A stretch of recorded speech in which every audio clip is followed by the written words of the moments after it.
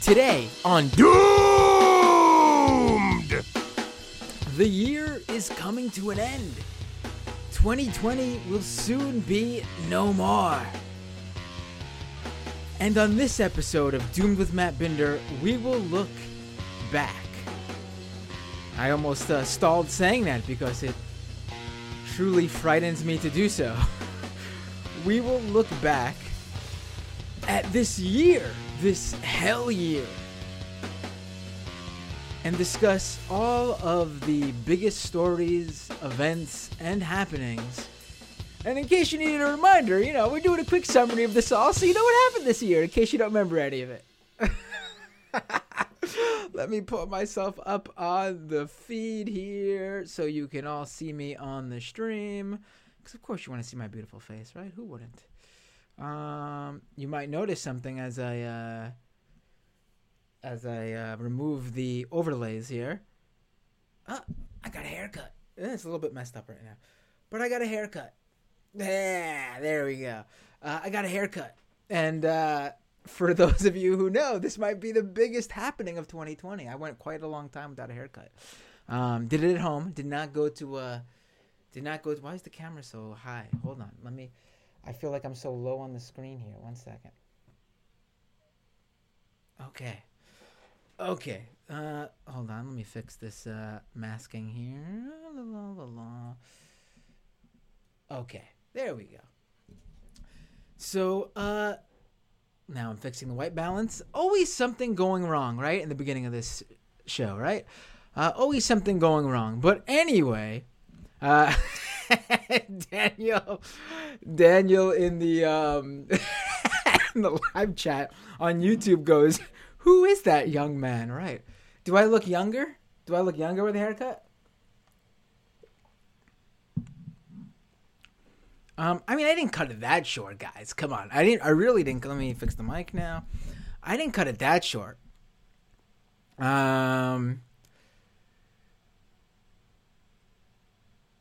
I did not cut it that short. Zoe says, I didn't know today's show was hosted by Ezra. Funny thing, my son actually had longer hair than I did.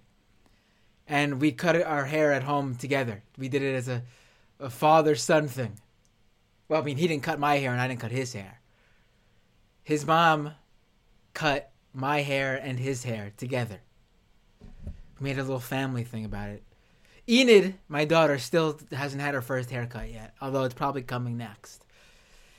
So yeah, I didn't think this year in review show would start about talking about my haircut, but here we are.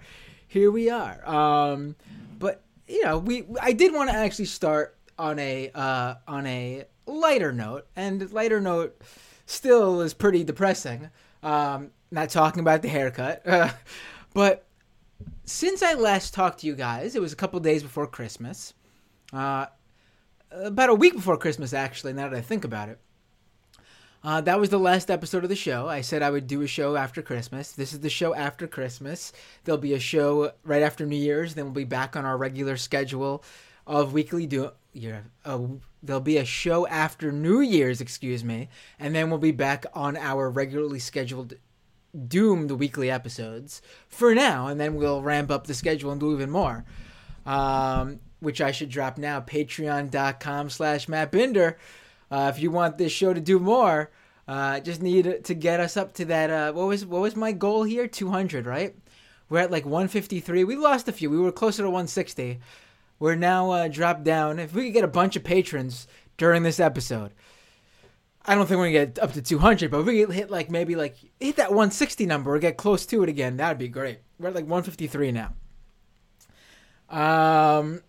And so patreon.com/MattBinder. So we last spoke a couple days before Christmas, and a few days after that, I was rummaging in my local Facebook groups. I actually subscribe to a lot of Facebook groups. If you hate Facebook, I totally get it. I've written articles about how you should delete your Facebook if you can, as someone who works in this world of social media and politics and misinformation and conspiracy theories, I cannot leave Facebook behind. I'm sorry, it's just not possible. But you can get a lot of information out of Facebook groups, especially your local Facebook groups. And I was rummaging through one of my local, a number of my local Facebook groups called Days Before Christmas, and I came across this video. Now, by now, you might have seen it. Pretty much every major outlet has picked up this story. Many of them have credited me, which I greatly appreciate. Those who haven't, I don't appreciate it, but I'm still happy you covered the story nonetheless. I think the New York Times, Washington Post, a number of local outlets covered it.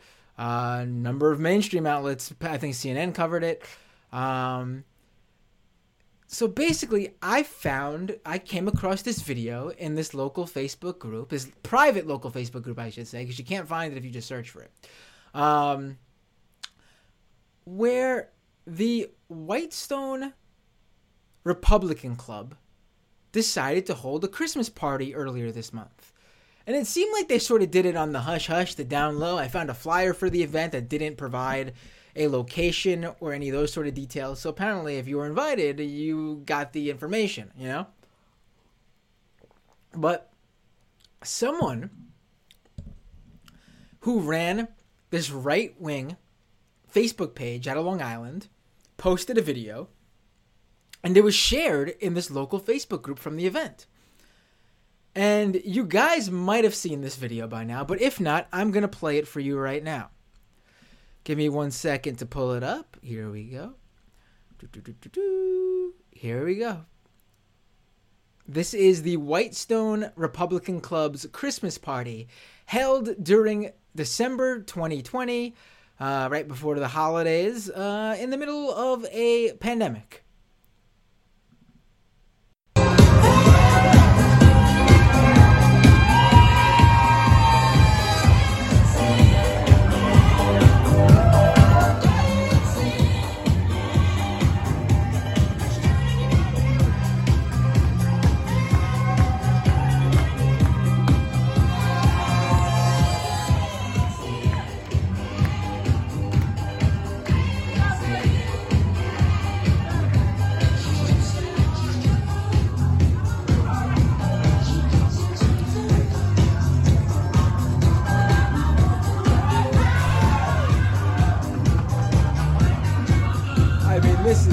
If you're just listening to the podcast, you're basically missing about 16 or so person conga line.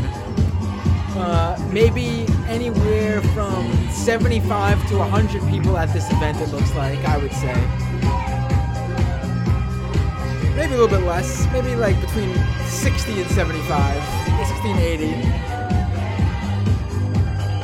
But obviously, well above, in New York, the guidelines is you cannot hold a private event with more than 10 people.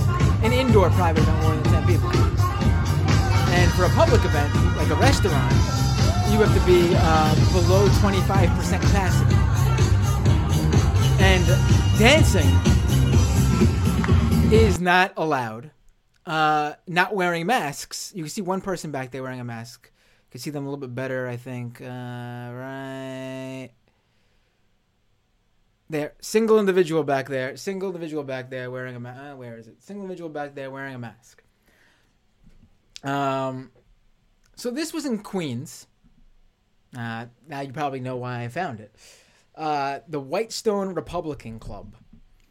And Governor Cuomo even commented on it. He shared the video. So Governor Cuomo has seen my tweets. Too bad he hasn't seen... I hope he sees the ones where I critique him quite heavily now as well. But apparently the New York Liquor Commission, whatever the group that takes care of restaurants or whatever,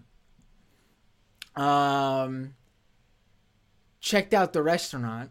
I don't know if they got fined or if they got their liquor license suspended. These are all things that can happen for you breaking these guidelines during the pandemic. I I've not been able to confirm this, but multiple people have contacted me to let me know just today that 3 of the people who attended that event are now in the hospital. So this is about 2.5 to 3 weeks later, which tracks. They say it takes up to about 2 weeks for you to start displaying symptoms, and then could take a couple of days for those symptoms to get worse, for you to need a hospital visit.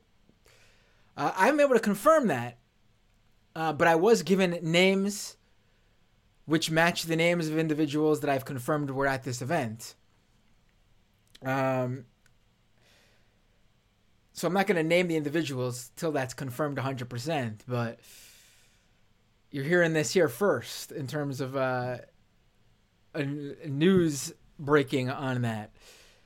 Really, absolutely, truly ridiculous.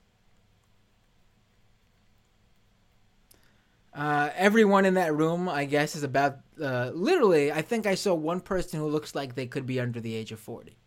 And, before I forget, let me pull this up. Her right there with the gray hair. That is Vicky Palladino.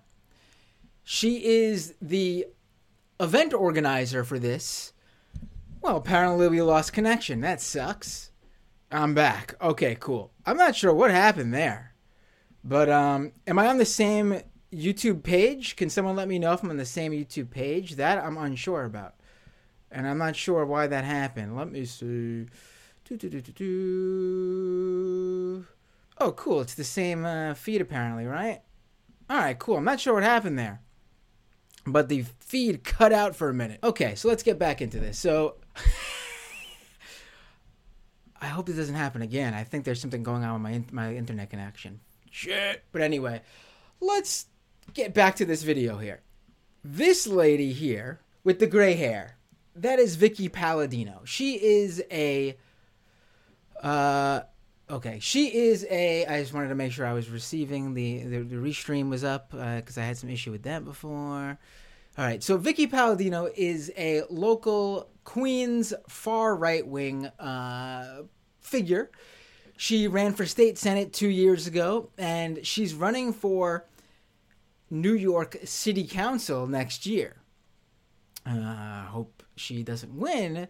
Very unlikely. I know she represents one of the more conservative areas of Queens, but it also overlaps with the other more democratic areas of Queens, which, they usually vote Democrat, but who knows when it comes to this wonderful year we've just had. And I know her state senate campaign, her son is a prominent sort of figure on Gab. And I know for her state senate campaign, when he was working as her campaign manager, he reached out to a number of white supremacists and neo-Nazis to help boost her campaign. So, she's working with great people there.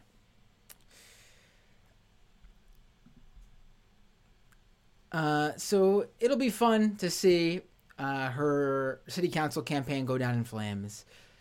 But we'll have to just wait and see. And we'll have to see what happens with coronavirus cases from this party.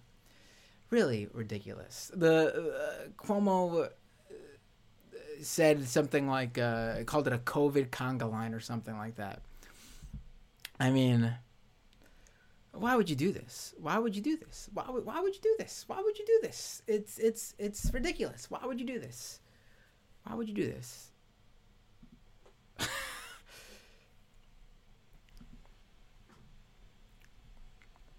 This stream issue really threw me off because now I'm worried it's going to happen again, but whatever.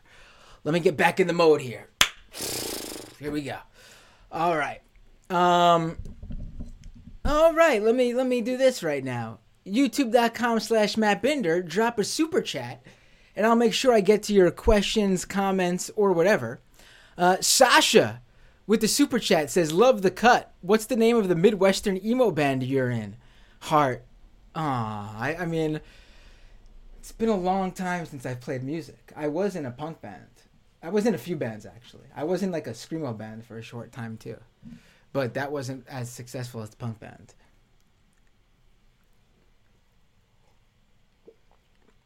They were trying to do a metalcore thing, but I wanted to do more of a punk rock, like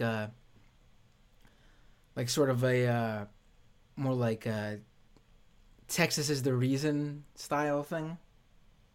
But so I sort of forced them, when you combine the two, it sort of forces them into doing more of like a screamo type, yeah. But I didn't really scream much. I did like, the punk thing.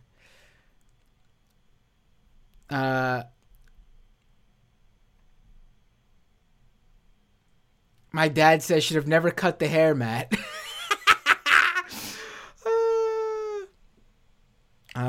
Zoe says, oh my God, what was the screamo band's name? I think it was called, and honestly I don't remember because it really wasn't that long. It was maybe like a summer I did it for.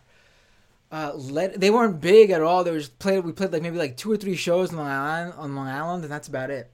Letters from Verona, I think. It wasn't really my band. It was another band. They already existed, called Letters from Verona. I had left my band, the punk band, IAFC. I was looking to do something. They were looking for a vocalist. I played bass and did vocals, and I was like, oh, this seems different and interesting. I'll do this. So I was like, let's do it. And so they needed someone to replace their old vocalist. I came in and I did vocals for them. It didn't last long, though. Alex says, what instrument did you play? I played bass and vocals. Did I say this? Probably sent that before I said it. I played bass and sang vocals. Well, I'm giving the freebies here a little teaser of how the second half of the show goes. Let's save this for the patrons, all right? Let's save this for the patrons. Let's now, after I did that little thing up top, I wanted to also, Mitch McConnell is trying to kill the 2000, no surprise there, Mitch McConnell is trying to kill the 2000 dollar, really no surprise whatsoever. He apparently would not bring it to a vote in the Senate, even though it passed the House. $2,000 in COVID relief for everyone making, I believe it's under $75,000. And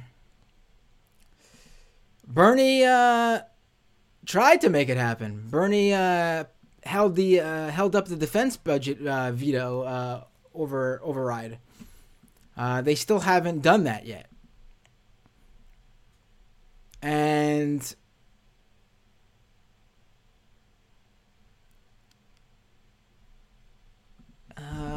just making sure the stream's still up. I'm sorry about that. And apparently, after not bringing it to a vote, Mitch McConnell unveiled his own COVID relief bill, which gives $2,000 to every person making under 75, I believe still. But also adds in the Section 230 repeal, which Trump also wants. And, I see a lot of people joking about, oh, how great it would be repealing Section 230 and punishing Facebook and Twitter. And I know it's funny to joke about it, but it's also not what would happen. I don't remember if I did that Section 230 episode. I've done so many tech-related episodes on this show. But I don't remember if I did the Section 230 episode. And in summary, and if I haven't, I'll definitely do it. But in summary, Section 230 would definitely affect how we post on Facebook, Twitter, YouTube, etc. They would probably monitor what we post probably before we post it. They would probably have to approve everything. Because Section 230 would take away right now, basically how it works, thanks to Section 230, is you can post anything on any of these platforms.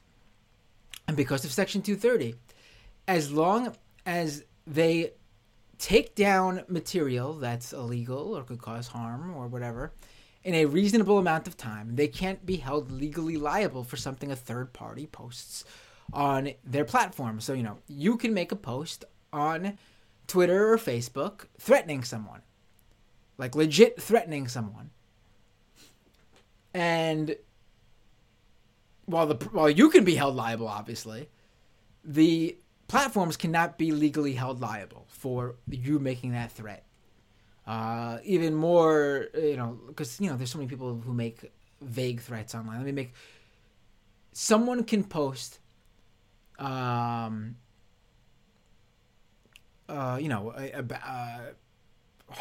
what's most horrible? Someone could post child exploitation on Facebook or Twitter. And Facebook and Twitter can be informed about this. Everyone who sees it reports it. They take it down in an hour, they say. They see it. They're able to, their moderators see it, and they take it down within an hour. Facebook, Twitter, etc. cannot be held legally liable. The person who posted it still can be, but they can't be held legally liable. They took action against it. They're not responsible for that stuff. They didn't publish that stuff. That's what Section 230 covers in that broad picture, using Facebook and Twitter as an example. If it's repealed, they can be held legally liable for that stuff. So what would be the easiest thing in the world for them to do? Basically make sure that every single post doesn't get posted right away. You'd probably post something and it'd say, it'll get posted after a certain amount of time, after we make sure everything's cool. And Facebook and Twitter could probably hire more people so that it's probably near in real time. You might have to wait a couple minutes, who knows? This is just an example. I'm using an example here. I don't know how they'd actually handle it.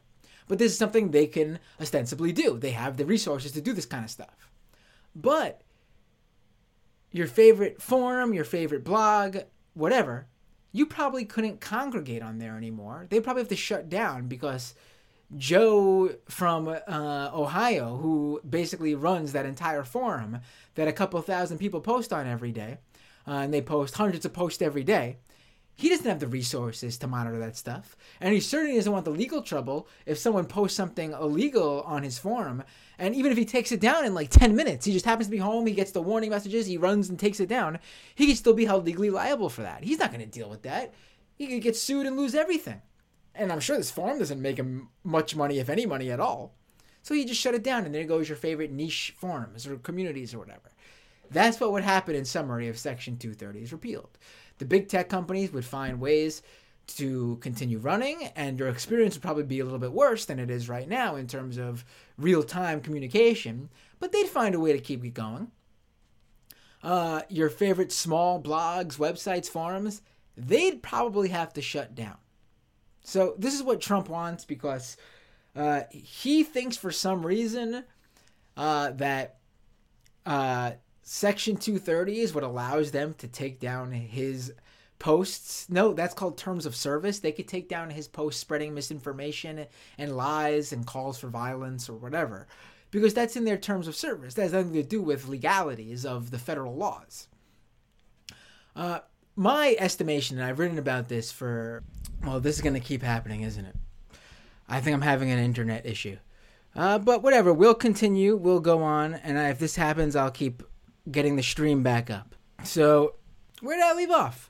Oh yeah, so Section 230, in my estimation, what the Republicans want is they know that the platforms, the big tech platforms like Facebook, Twitter, YouTube, Instagram, etc., they're going to continue to take down misinformation. And while they continue this battle against misinformation, they're going to keep sweeping up all this conservative crap that they put out there. This right-wing propaganda that is undeniably false, untrue. And, we've seen it during the election time when they were just throwing out false claims of election fraud. And before that, they were tweeting out and posting about fake election information and fake voting information. So while the big tech platforms, continue to take down this stuff, or at the very least put warning labels, which, that's something for another day to talk about, put warning labels on there, letting people know that this is untrue information, fact checks. Republicans' estimation is, if our stuff is going to be taken down or added with put with a warning label, then we're going to take down Section 230 so we take everybody else down with us and even the playing field. If we can't post whatever we want, then you can't post whatever you want. And that's what they're trying to do. I don't know if that's what Trump's big idea is. I don't know if Trump is thinking on that level. He probably actually thinks Section 230 is bad for him, which is not true. It actually allows him to post everything else and they keep it up. But, when Ted Cruz tweets about it, Ted Cruz isn't stupid. There's a lot of things Ted Cruz is, but he's not stupid. He knows what Section 230 is, and he knows what repealing it would do. So when he wants to take Section 230 down, he's basically saying, I don't want you to be able to make your posts because I and the other right-wingers that I'm fighting for here, they can't do their misinformation, fake, hateful, whatever posts. So, you're going to get punished too. That's what that's all about. So anyway, if there's no more interruptions here, and I'm sure there will be. Literally, there was a Periscope that started for like 5 seconds. And someone replied, that was too long. That's really funny. Anyway, let's try this again here. Now, without any further ado, I talked about the what was in the news and what's going on. Who knows if we'll get those $2,000 checks. 600's on the way. Hopefully 2,000 will be on the way too. Not Mitch McConnell's bill, though, which includes the Section 230 repeal. Bernie Sanders is fighting for $2,000. The good bill, not McConnell's bill. We'll see what happens. But now, 2020, year in review. I think the best way to describe 2020 would be doomed. Really, it was a doomed year, wasn't it? I know I put hell year. Maybe I should have put a doomed year, right? That would have been much more... that would have fit much better, wouldn't it have? But anyway, I'll probably change the title, actually.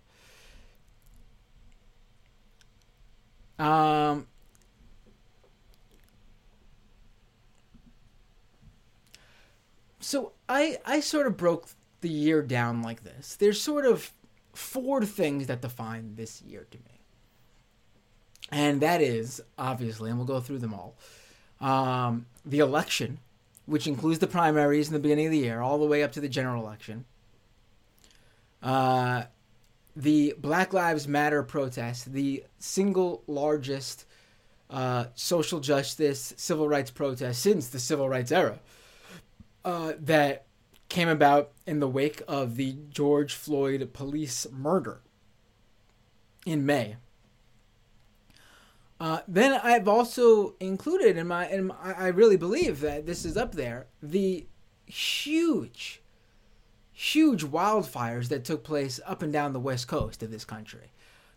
Partially because of the actual wildfires and what they showed for our climate future, and the misinformation that spread during these wildfires.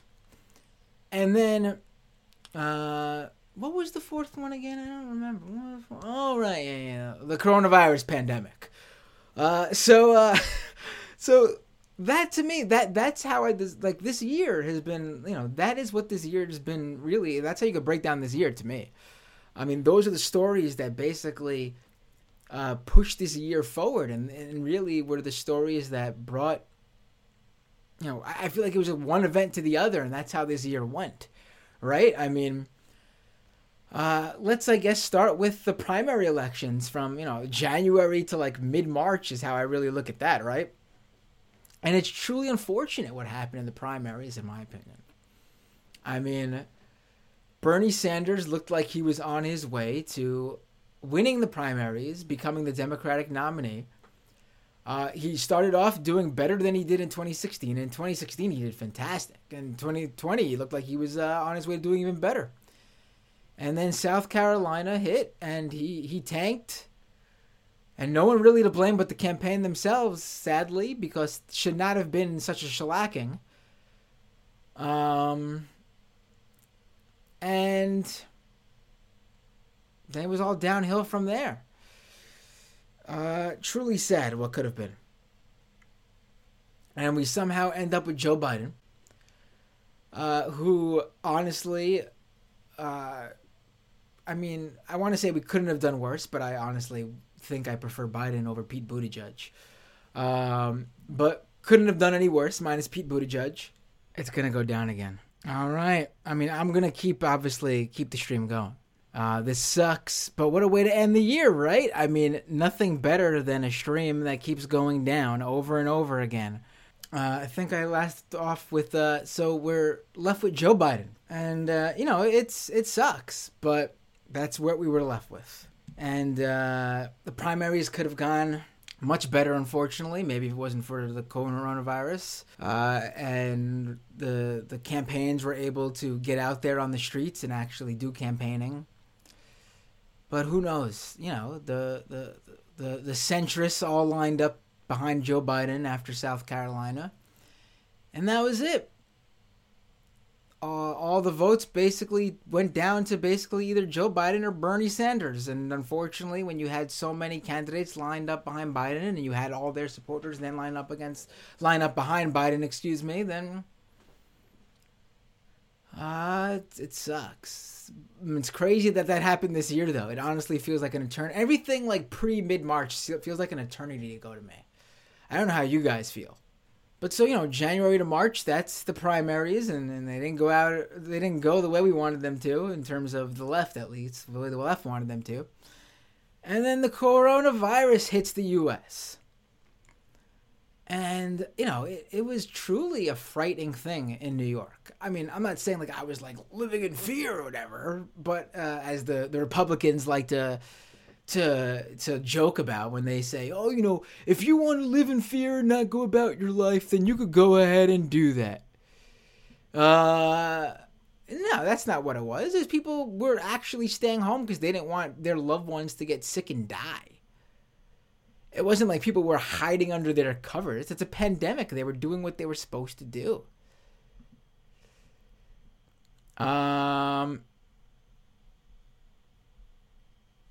And, I living in New York City during that time, I'll never forget the constant stream of ambulance sirens driving by.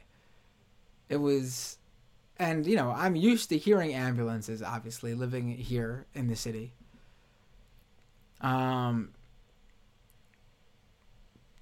it was truly a bizarre time to be living in this, living here. I don't know what else to say. I'm just thinking about it in my head right now, and it was crazy.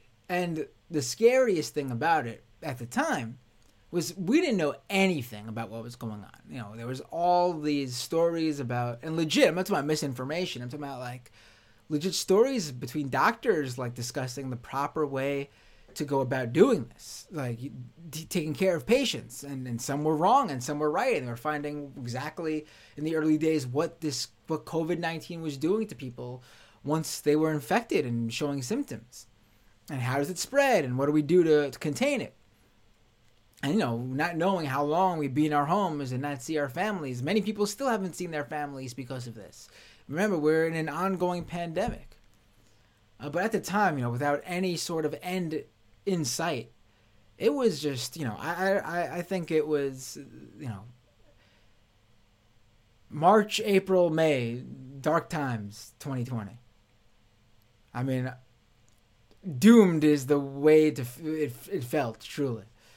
And then, we learned more about it, and it's still, we know how to manage it now. People during the summer, I think, were able, as long as they weren't immunocompromised or in certain age categories that put them in specific risks, they were able to put masks on and go for walks outside for some fresh air, and, go to the grocery store and, pick up items. And then later on, some people felt comfortable enough to eat outdoors. And then here in New York, later on, I think like end of the summer, people were allowed to start eating indoors. with certain guidelines and mask wearing and precautions and capacity limits. And I stayed away from eating indoors for the most part. In the beginning, for sure. And then I think I ate indoors with my partner and my 2 children, I think 2 times this year in total. And it was specifically during times when the restaurant had to have very good separations in terms of separating the tables, and then B, capacity. I don't care what their capacity limit was. If we saw there were people in there, we didn't go in there. So we went to 2 restaurants, I think, just because we needed. It was like, we had the kids out, and it was like we needed to be out with the kids somewhere. And I think there was maybe like one other party both times sitting like on the other side of the restaurant. Otherwise, we wouldn't have done it. It just felt really, for me, it felt.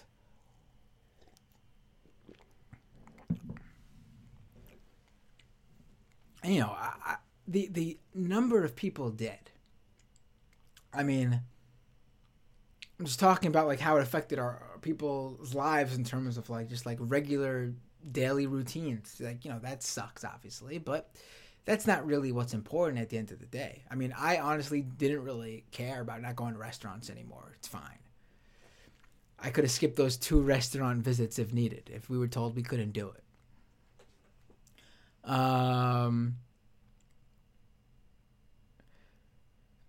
And, going on walks, obviously necessary for just your mental status, I think. I think walking, getting some fresh air is good for you. But again, if you didn't, much worse can happen. But we are over 300,000 dead in this country. Like, what a complete failure on every level.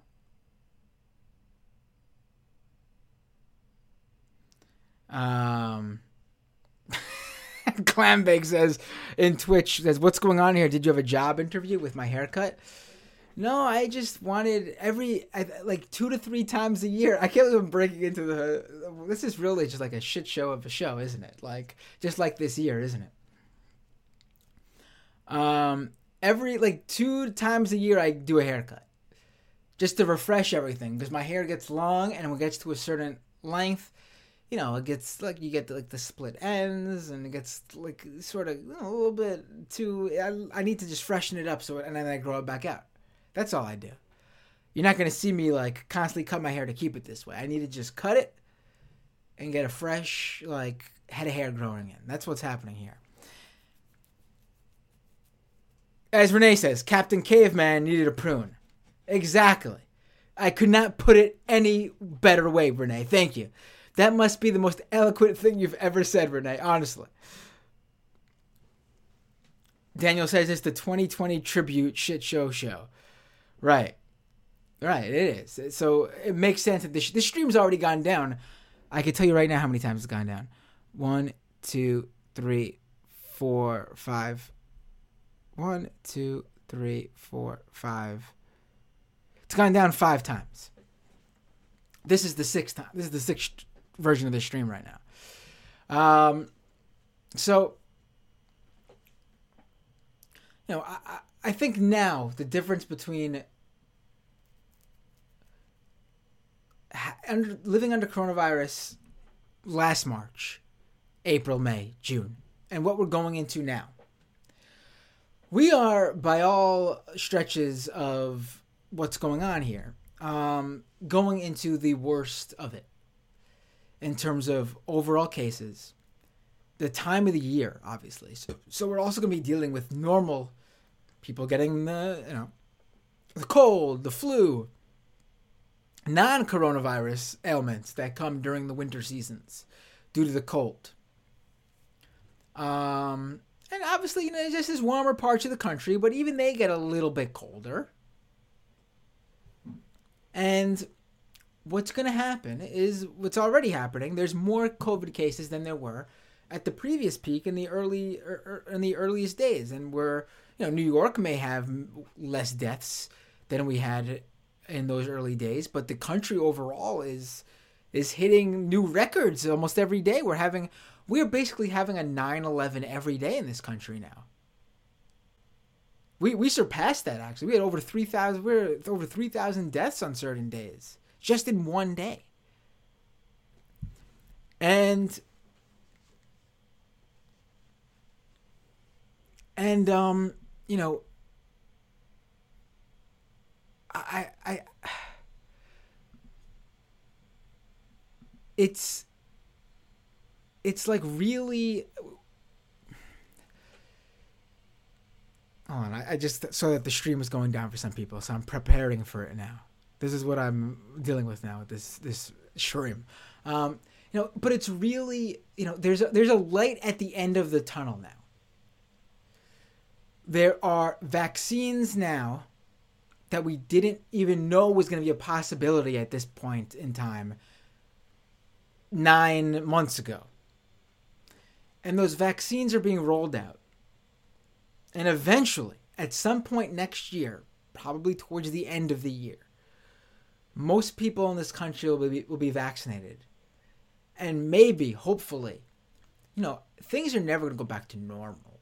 I don't know what, and I honestly don't understand how we haven't prepared for the new world.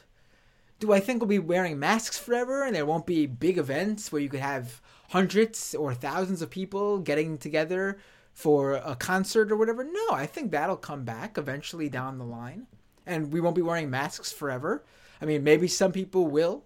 After a lot of Asian countries dealt with SARS, they made mask wearing a habit. Not everyone wore it, but a lot of people did. I mean, I live in Queens, so I know in this borough, there are areas in this borough with large populations of people from Asian countries. And I've seen it myself. And people wore masks way before COVID in this area of Queens. Not everyone, but a significant number of people. So I think some people will continue wearing masks well past this, but it won't be a mandatory thing. But there are, again, there'll be probably, I don't know how many people are going to die. More people are going to die, so I'm not going to speculate there. But we already have 300,000 plus deaths. There'll be many more.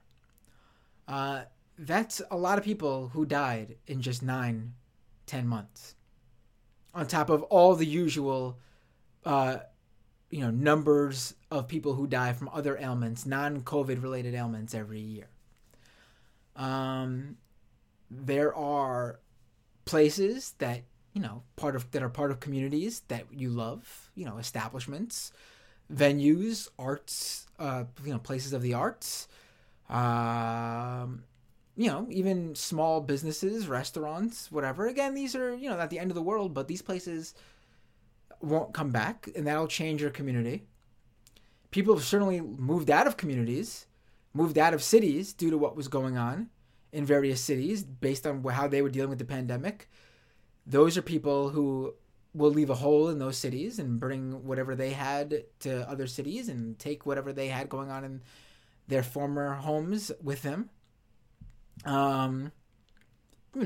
It will definitely be different. There are people who will, without a doubt, not come back in terms of financial placement, who will not be able to pay back thousands upon $1,000 in rent that they owed, and maybe their credit is now shot because they're in debt, and they can't find an apartment, they can't find a new place to rent, they're left homeless, or they move back in with family, setting them back who knows how long, and the families they would have had, if there were no virus, that's pushed back or perhaps canceled altogether, which is very sad to even think about. There is untold things I'm probably not even, I probably think I'm not even thinking about right now. That this virus has changed. And it doesn't have to be that damaging, to be honest. If the United States government, namely the Republican Party and the Trump administration, who oversaw this, took care of its people. And the Democrats who failed in many aspects as well. I'm not both sides in this. the Democrats were largely okay to good, depending on the Democrat, on this issue, but they failed in numerous instances as well. Yes, the responsibility largely lies with the Republican Party and the Trump administration, though. They were the party in power during all this. It is, there'll be, things that people won't get back. Things that are replaceable but can't be replaced. Things that are irreplaceable and can't be replaced. It's sad to think about. I don't really know what else to say in terms of exactly what else is lost. Families will have members who were just gone forever, well before their time. I know most people who passed hit elderly people, people of older age worse. But there are people who were lost. They were, I've read stories about 3-year-olds, 20-year-olds, 30s, 40s, 50s, 60s. I mean, I'm sorry, but I don't know people who are like, yeah, if you're 60 and you get it, I mean, listen, my parents are in their 60s. They could have, God willing, and I don't even believe, but God willing, or the world willing, they'll be around for much, much longer than they could be. 60s is, 20, 30 years long. My grandma lived to 96 years old.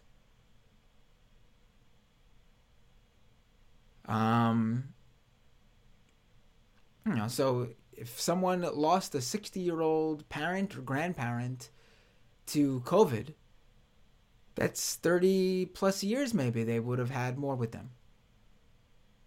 That's a child born tomorrow having their grandparent till they're 30. It's sad to think about.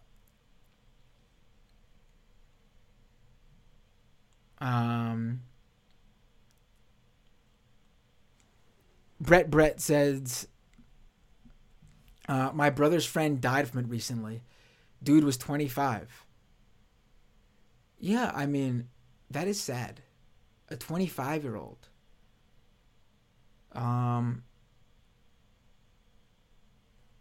And it hits everyone differently. That's what, I'm glad it's like this, for this example. Usually,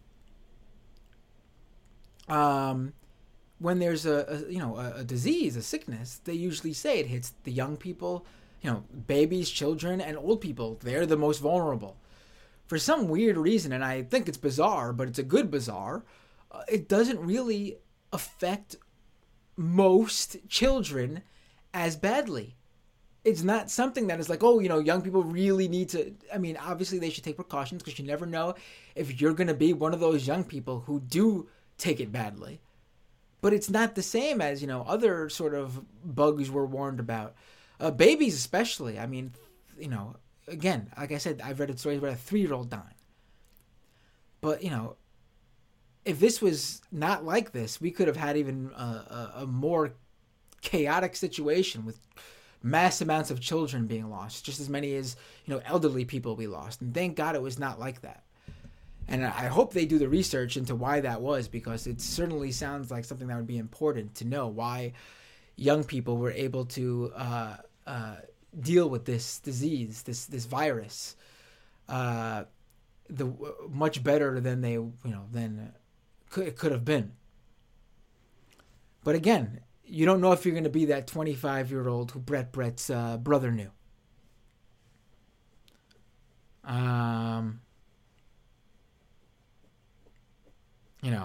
We don't know. And so that's why you take precautions,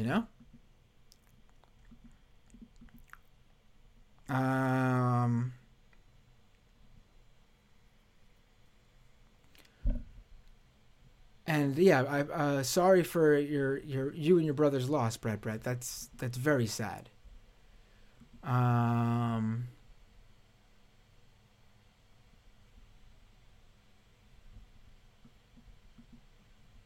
That's... What is this?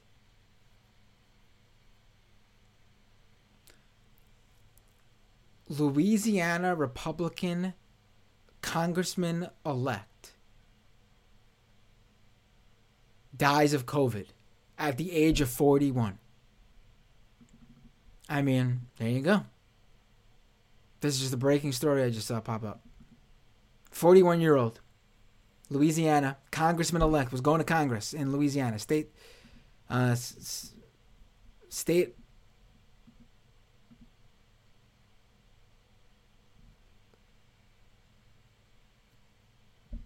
Jeez. I mean, how did he, it's sad. It didn't have to be this way. It's very sad.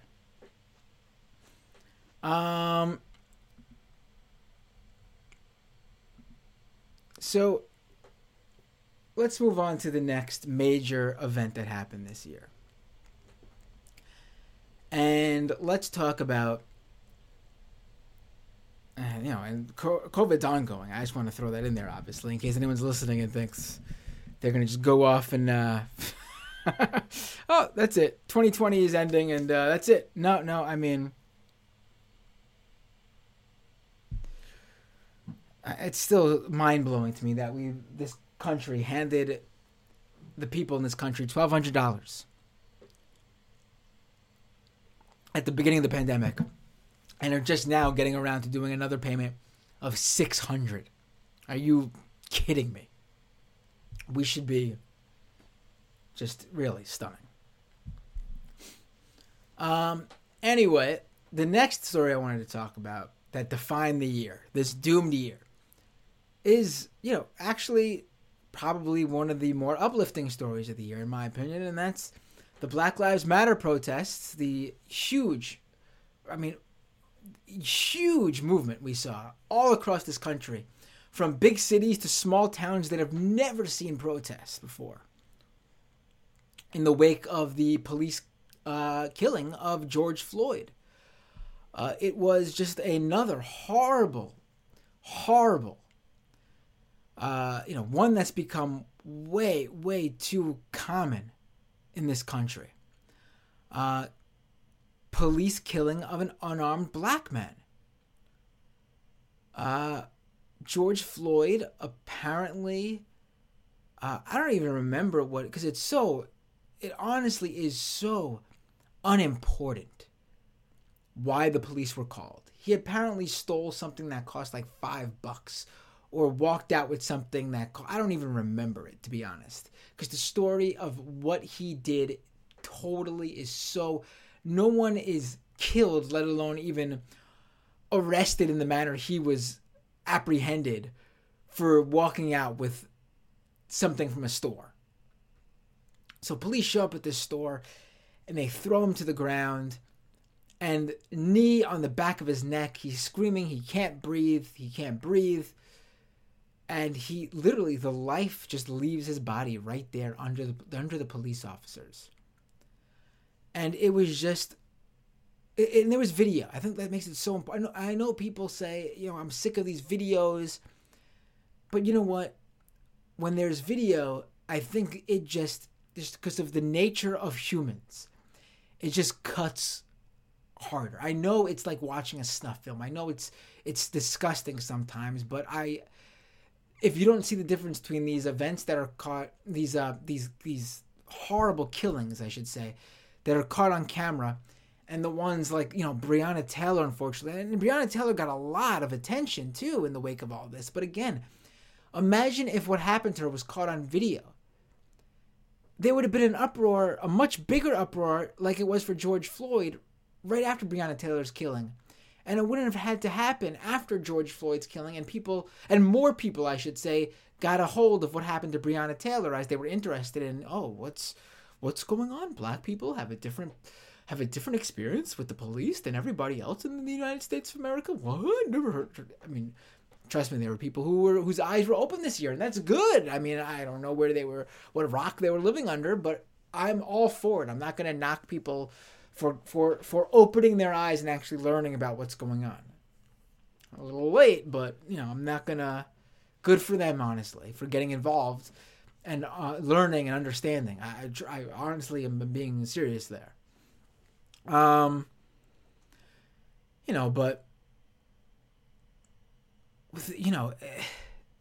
if there wasn't that video, I don't think it would have affected people in the way that this affected people.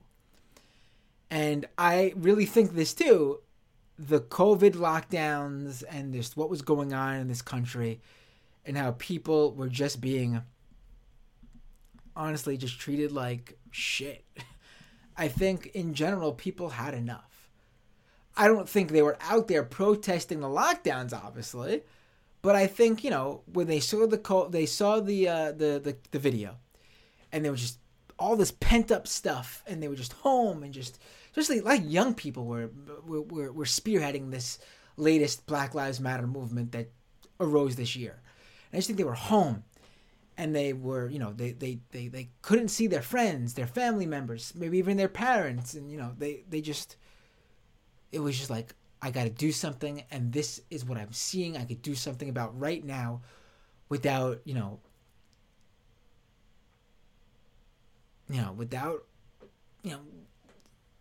losing my mind. They felt positive doing something, raising awareness and marching through the streets and wanting accountability from the police for these killings, and wanting the government to do something about these police killings, and for this not to happen, because it just gets to the point where it's ridiculous. Honestly, I don't even. It's well past that point of ridiculous.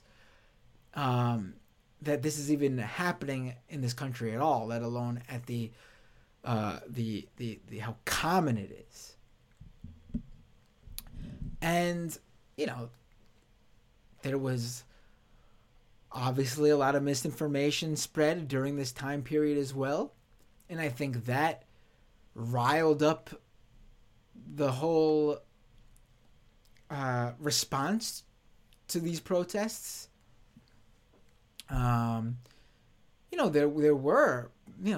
These protests were big, and some of them got violent and rowdy, and there was looting, and I mean, that's the looting. I don't have a problem with it when it comes down to it. I honestly, I think you should pick the right targets. Do you loot? Do you go after a local community staple? No, I think that's kind of shooting yourself in the foot. They usually are very supportive of protests, and a lot of them were. But when you're upset and angry, and you're not being helped, and there's a pandemic, and you see this police killing, and it's all just building up, I understand it. I understand people being upset, and just someone does that initial break or garbage can through a window, and then it's just there, and you just take it out on that,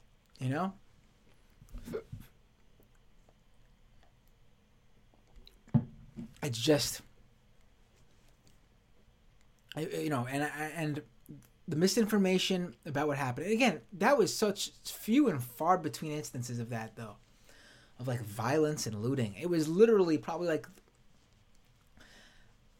max 5 days after George Floyd was killed and the protests were at its peak.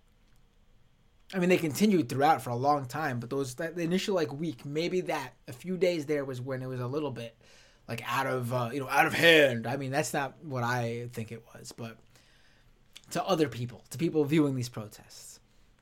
But the misinformation about these protests lasted for, I don't even know. What is it?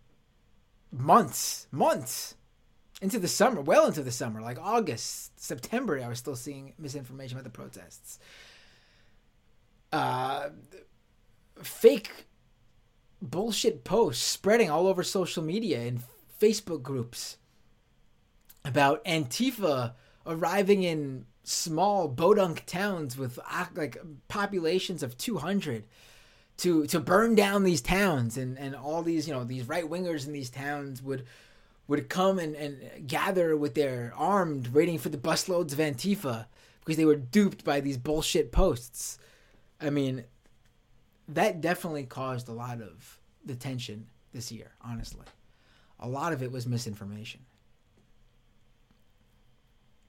And then that's a good time to segue into what was another big event right after those protests.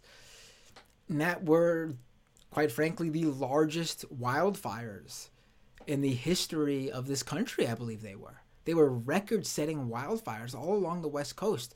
A regular listener of this show had to evacuate her home, and she called in to tell us about it right before she evacuated, in which I infamously, as she called in to say she was about to evacuate, said, "Hey, do you have a few minutes to stick around?" and proceeded to keep her on the phone with me for like 15, 20 minutes as she was trying to evacuate. She stayed on. She could have said she had to go, you know? As Zoe mentions, off of what I was just talking about with the protests, Kyle Rittenhouse got out scot-free, and Michael Reinhall was murdered, right? Kyle Rittenhouse shot and killed 2 Black Lives Matter protesters at a protest. He is now free on bail. And Michael Reinhall, who was allegedly, because it was never, he never had his day. And the video is not as clear as the Kyle Rittenhouse one, but Michael Reinhall allegedly was the person who shot the Patriot Prayer protester, who was spraying him with bear mace, I believe it was. And he shot him and killed him allegedly. And police showed up to apprehend him, apparently. And witnesses say they never gave him a chance. He never drew a weapon on them, according to the witnesses, and they just shot him dead. Complete, like an assassination, to be quite frank. And, yeah. All right, back to the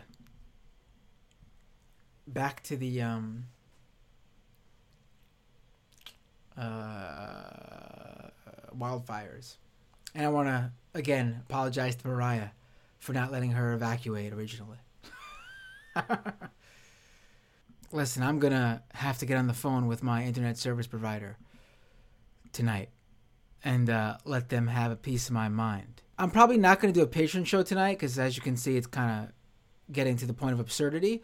So I'm going to finish the freebie show, and then I will join patrons for a show in the coming days. Just a patron show, I promise. Back to the wildfires, right? That was the event I was talking about. So it was, a sort of foreshadowing of how bad it's going to be when we have the coming climate catastrophe. I mean, it's already rearing its ugly head, isn't it? And it's been for some time now. But, we are going to basically live in this sort of new world where I think these wildfires are not, that the record wildfire that happened in 2020 on the West Coast, that record will be broken again soon. Maybe not 2020, maybe 2021, maybe not. But in the coming years, yeah. I mean, it's going to be bad because we're not doing anything about it. Really. We're really not doing what needs to be done about it. And, I quite frankly think, and this is what I wanted to say next. And, when we had the misinformation about the elections and the misinformation about the protests, the Black Lives Matter protests, those are like, the worlds we usually see misinformation in. I'm not, and the coronavirus misinformation, which, frankly, that's in of itself. I can't believe I forgot to mention that when we were talking about coronavirus. This live stream stuff is really throwing me off with the issues we're having. But the misinformation, there's always been anti-vaxxers, and there's always been people spreading propaganda about politics. But the wildfire misinformation, that was really something else. And you had officials trying to fight the wildfire while also dispelling these rumors and fake news stories that were literally sending armed people to the scene of the wildfires, which obviously complicates things for the people trying to fight the wildfires, because they were ready to fight Antifa members who they heard were starting these wildfires. Just complete bullshit on the internet. That was stunning to me. That was like misinformation that was truly like, that is something that I don't know if I was prepared for. And it was so batshit crazy. And again, it spread like wildfire. And, it was just stunning to sort of have to see and contend with, as, you think this catastrophe, with these wildfires is enough to deal with. And then you have just this political element to it, which really makes no sense, because it's just profoundly not true, complicating matters. It was just, it was really, a moment that made me think like, fuck, this shit is, we're doomed. We're doomed. And finally, let's get to the election.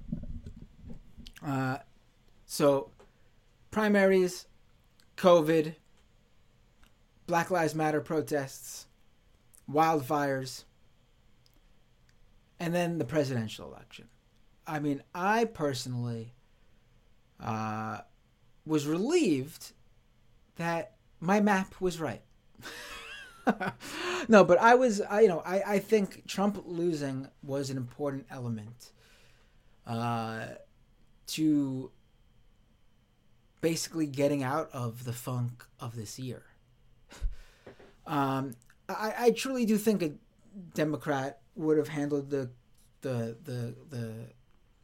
pandemic better. They would have been more prepared to deal with it. They would have listened to scientists and not worried about the economic fallout, I should say, right away. I don't know if they'd given people more money. That's where we'd probably be focusing our fight. But in terms of the overall death count, I think it would be a lot less, because I think there would have been mandates and legal ramifications for people who did not take care of themselves and others. And the survival of monetary, the rent and all that, yes, obviously it's so big. But that would have been where the focus would have been, I think. And maybe they would have given more. I think they would have given more money. I don't know if they would have given more frequent payments, but each payment that came would have been more. And maybe there would have been an extra payment or two. We'll just never know. It's all hypothetical. When Joe Biden gets elected, every Democrat should be... when Joe Biden gets inaugurated, every Democrat should be pushing him to be fighting for passing regular payments till this is all done. People who are drowning in debt need payments. People who are drowning in back rent. I've read stories of people who even if they get money and for the $1,200, $600, and then even if they are in a moratorium of evictions and they're still in their homes, they owe thousands and thousands and thousands of dollars in back rent. So the second those evictions moratoriums are over, and all they got is $600 in their pocket, how are they going to pay the $5,000 back rent? They're still going to get evicted. So, people need help right now. And I think under a Democratic president, I think at the very least, the science of it and the health element of it, the medical element of it, will put us in a better position. We'll be in a better position, I should say. And hopefully, Democrats will fight for more from an economic perspective. Again, it's, we know who the Democrats are, and I can go further into this in another episode. But, we are basically just going to be in a better position, I think, without Trump as the president. And there is an important election for the Senate. Jeez, it's coming up just in a week. Um, if those two elections in Georgia go Democratic, Democrats will have the White House, they'll have the House, they'll have the Senate. Back again. I'm going to try to wrap it up now. I can't keep doing this. It's honestly really frustrating.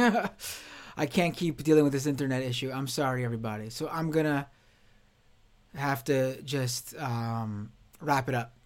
We're at like an hour and a half, but with all the drops, probably about an hour-long show here. So it'll make do.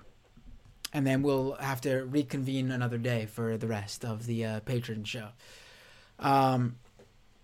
So hopefully with the Trump is still going to honestly be a huge influence on the Republican Party. He's going to really be like a shadow president.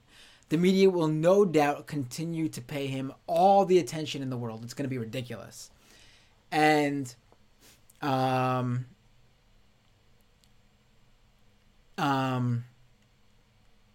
and he really is going to have a stranglehold over this country, honestly. I think he's going to really have a say in how the Republican Party moves going forward. Obviously, the Republican Party is shit. But I'll tell you right now that it's the Trump Party now, and they'll continue to do what he wants as he continues to be a force in politics, which will, again, continue even when he's out of office. So at the very least, with a Biden presidency, my hope is that we'll deal with the pandemic. This country will deal with the pandemic in a more responsible fashion in terms of at least how the government can respond to it. Obviously, people will do what they do, right? And that'll be a big help. And that's really where I was solely focused on. Like this year, I was a single issue voter when it came to the pandemic. It was super, super important that the Trump administration's bongling of this, is that the word? Is that a word of the word I'm looking for? Came to an end, to be quite honest. And we will deal with everything else in the coming days and months, and even more so as the pandemic obviously is better dealt with. But to me, that was the issue that needed an immediate attention. And, thankfully that's what happened. And that was the 2020 year in review. On this episode of Doomed that seemed to be run much like 2020 thanks to my internet connection constantly cutting out and screwing this whole episode up. I'll do my best to edit it together during for the podcast version of the stream. We lost a lot of people this year. Sadly, again, over 300,000 deaths just in this country from COVID. I lost a good friend this year in Michael Brooks. It was not due to COVID, but again, like I said, there were 300,000 plus deaths on top of all the people who died of non-COVID related reasons this year. And Michael's death hit me very hard, and I'm sure a lot of people were hit very hard by Michael's death this year, and I felt like this episode would be weird without mentioning it. There were other deaths this year that hit that I thought about a lot. I don't know if you guys know Andrew Kaczynski, who's on Twitter, K-File. He's a CNN reporter.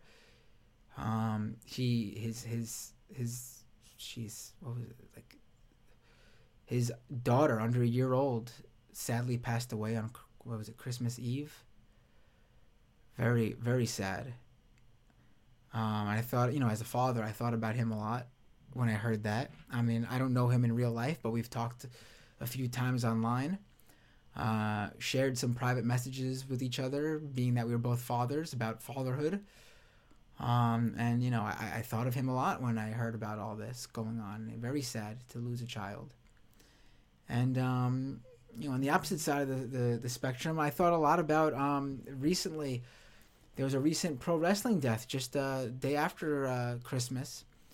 This wrestler, Luke Harper, died again of a non-coronavirus related issue.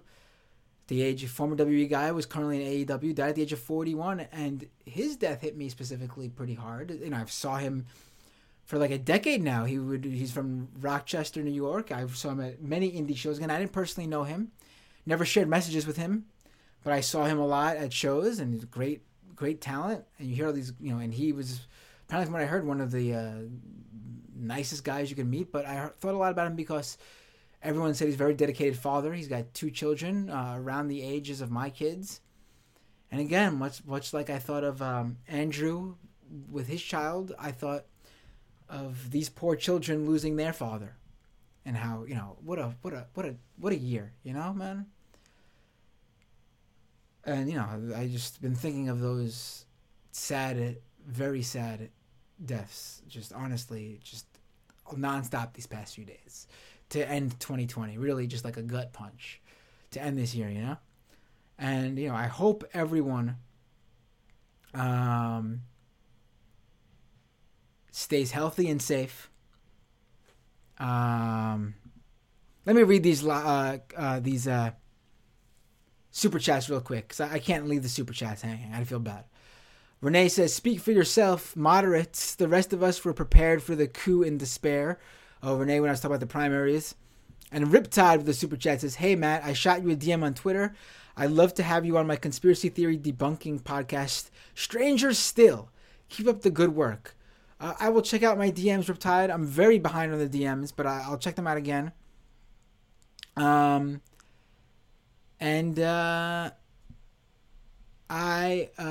will definitely love coming on your show. I love going on other people's shows. Seriously, I'll be happy to go on your show.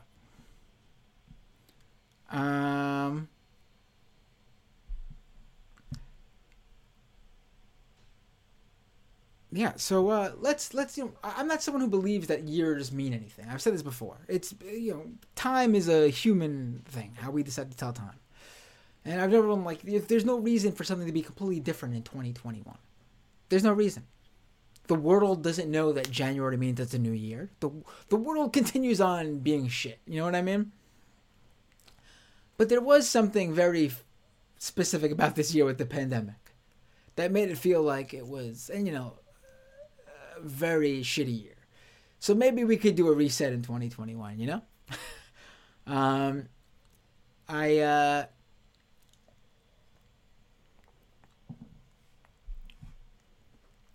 I hope everyone stays happy, healthy, and safe. Take care of yourself. Take care of each other. Hopefully we don't lose. I mean, we will. It's the way things go. People will die. But I hope everyone you know is stays happy, healthy, and safe as well. And so he says stays, right. If you're not happy, healthy, or safe, I hope you become happy, healthy, and safe. I don't know when I'm going to do the patron show for patrons, but we'll have to reschedule. I'm about to call my internet service provider right now. And maybe the weekend? Maybe tomorrow, the 30th? I don't know. I'll let you guys know. Probably not the 31st or the 1st, but the weekend seems likely. I will tell you guys something too before I let you guys go. Maybe a teaser to become a patron. Patreon.com/MattBinder. I was about to drink my one and only, maybe one of the last in existence too, Jolt Colas on the feed. But later. For patrons. After drinking the 10-year-old Fagos last episode, I was going to do the Jolt. Jolt will have to wait for the next episode for patrons. I'll have to put it back in the fridge.